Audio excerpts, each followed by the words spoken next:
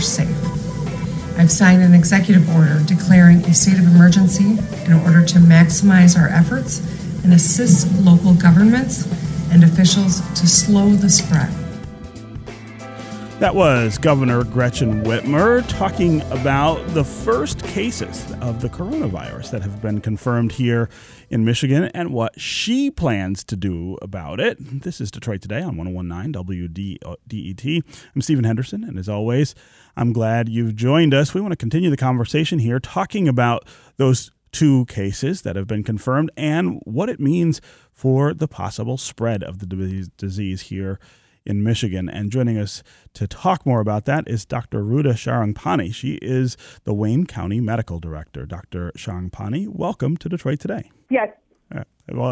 So let's talk about what we know right now about these cases that have been confirmed in Michigan.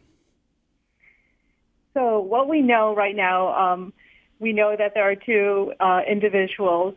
Both of them are hospitalized. One traveled overseas, and the other traveled in the United States. And so how should we be responding to this? What I'm hearing from people is a little bit of anxiety and maybe getting toward the space of panic. What should we be doing now that the coronavirus is confirmed to be here in Michigan?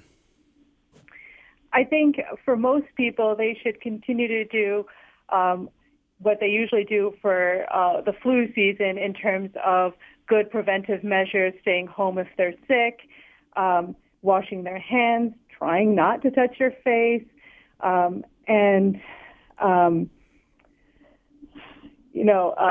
other things, and doing other things that would do preventive things, and calling their physician if they are having symptoms. Mm-hmm. So what about being in big groups? I was watching television this morning, and they were talking about this cluster in New York State where they think one person had the virus and went to a religious service, for instance, and now there are lots of people who have the virus. There was another that they were talking about in Washington State. Should people be avoiding large groups of people at this point? For most people, we are not recommending that. I think for those who are older, say particularly over 65, and especially if they have medical conditions or weakened immune systems, they should consider trying to avoid those kinds of events. But for the general public, I wouldn't say they need to. So the risk of coronavirus, put it in some context for us. When I talk to doctors, a lot of them say to me, you are at far more risk of the flu, which more than 1 million people in the country have right now, and it will kill hundreds of thousands this year nationwide. Coronavirus, of course, is not quite on that scale yet, but is it something that could be worse than the flu outbreak? Are they related? And how should we be thinking of these two diseases? Well, there are certain definite similarities. They're both spread the same way, that is through droplets, through coughing and sneezing, or very close contact like hugging if someone has the virus. They're a little bit different. They're not in the same family of viruses, for example, and the coronavirus is a little more infectious, that is, than the flu, but you are absolutely right that you are more likely to have the flu than you are coronavirus. Should we be saying these cases are confirmed or presumed positives? We had a caller saying they still need to be confirmed by the CDC, these two cases here in Michigan. What's the difference between those two things? Well, since this is a new disease and a new test, part of the procedures are for the lab here in the state to test it and to send it down to CDC to get confirmed. So that is correct. These are presumptive positives at this point. Talk about what your health department and other local health departments are doing to be sufficiently equipped and supported for this. Are we ready in Wayne County for a large number, for instance, of coronavirus cases to show up? This is something that we have been preparing for, and we are equipped to deal with. Now, there are procedures if we do get overwhelmed by cases. There are procedures to ask for additional assistance. And what should we be anticipating? Are we going to see school closings, for instance, like we've seen in some other states? Are we going to see cancellation of meetings and things like that? Should we be presuming that this will get worse than it is, or is there really a way to limit the spread here in Michigan so it doesn't look like it did, for instance, in Washington State, where there are lots of changes to people's lives unfolding? I think at this point it's just too early to say with just 2 cases what's going to happen.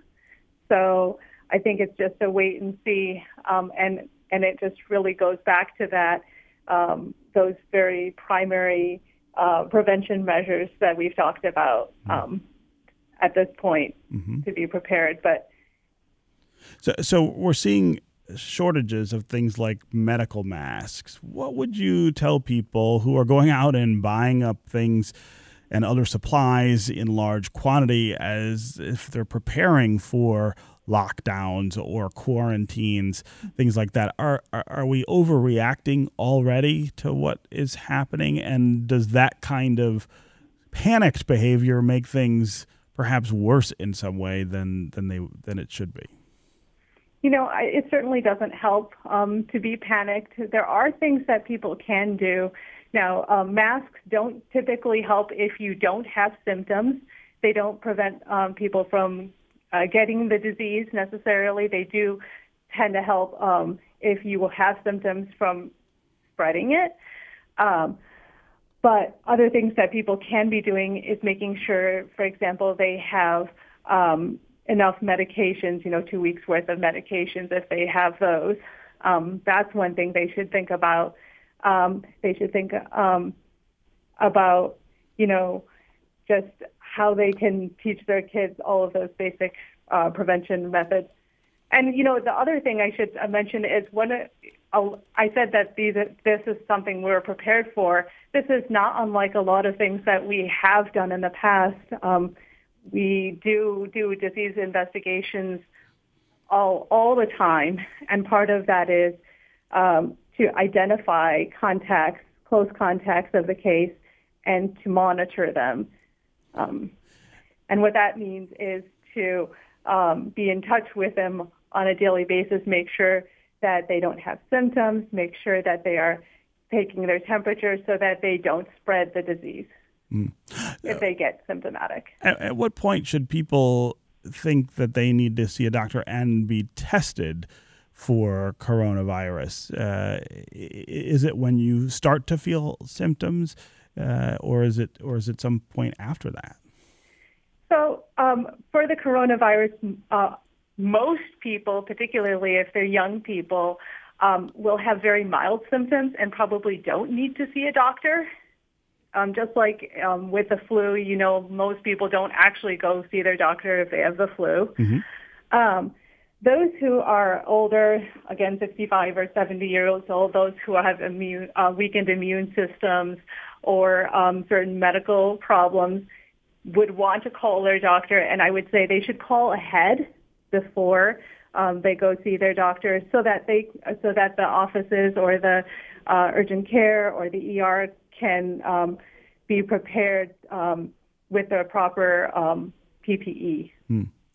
And what about the long-term prospects for this disease? This idea of coming up with a vaccine for it is certainly months, if not even further away. Is this something that we can look forward to at some point being a controlled issue, kind of like the flu, although I think a lot of doctors would argue that we're not doing the best job of containing the flu these days, or is this something that is likely to get much, much worse before we can actually be able to stop its spread through something like a vaccine?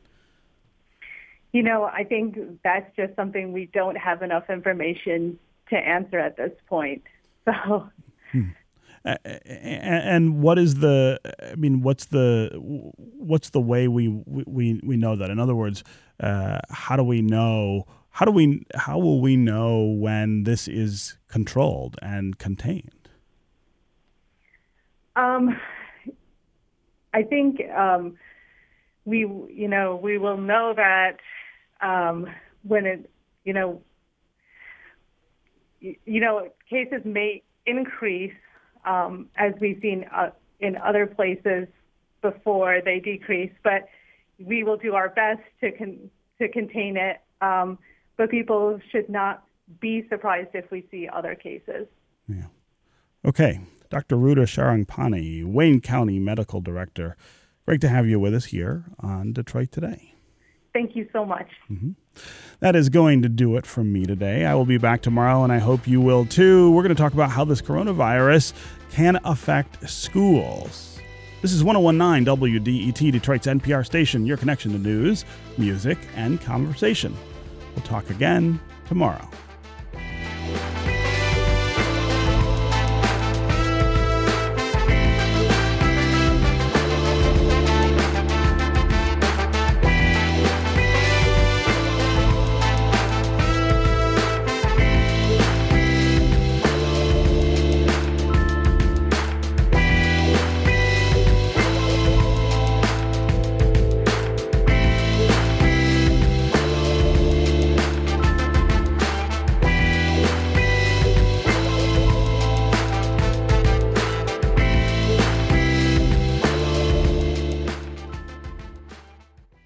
WDET is supported by Live Nation, presenting King Crimson. The English progressive rock band comes to Detroit on Friday, June 26th at Meadowbrook Amphitheater. Tickets go on sale at noon on Friday, March 13th at livenation.com. King Crimson, June 26th.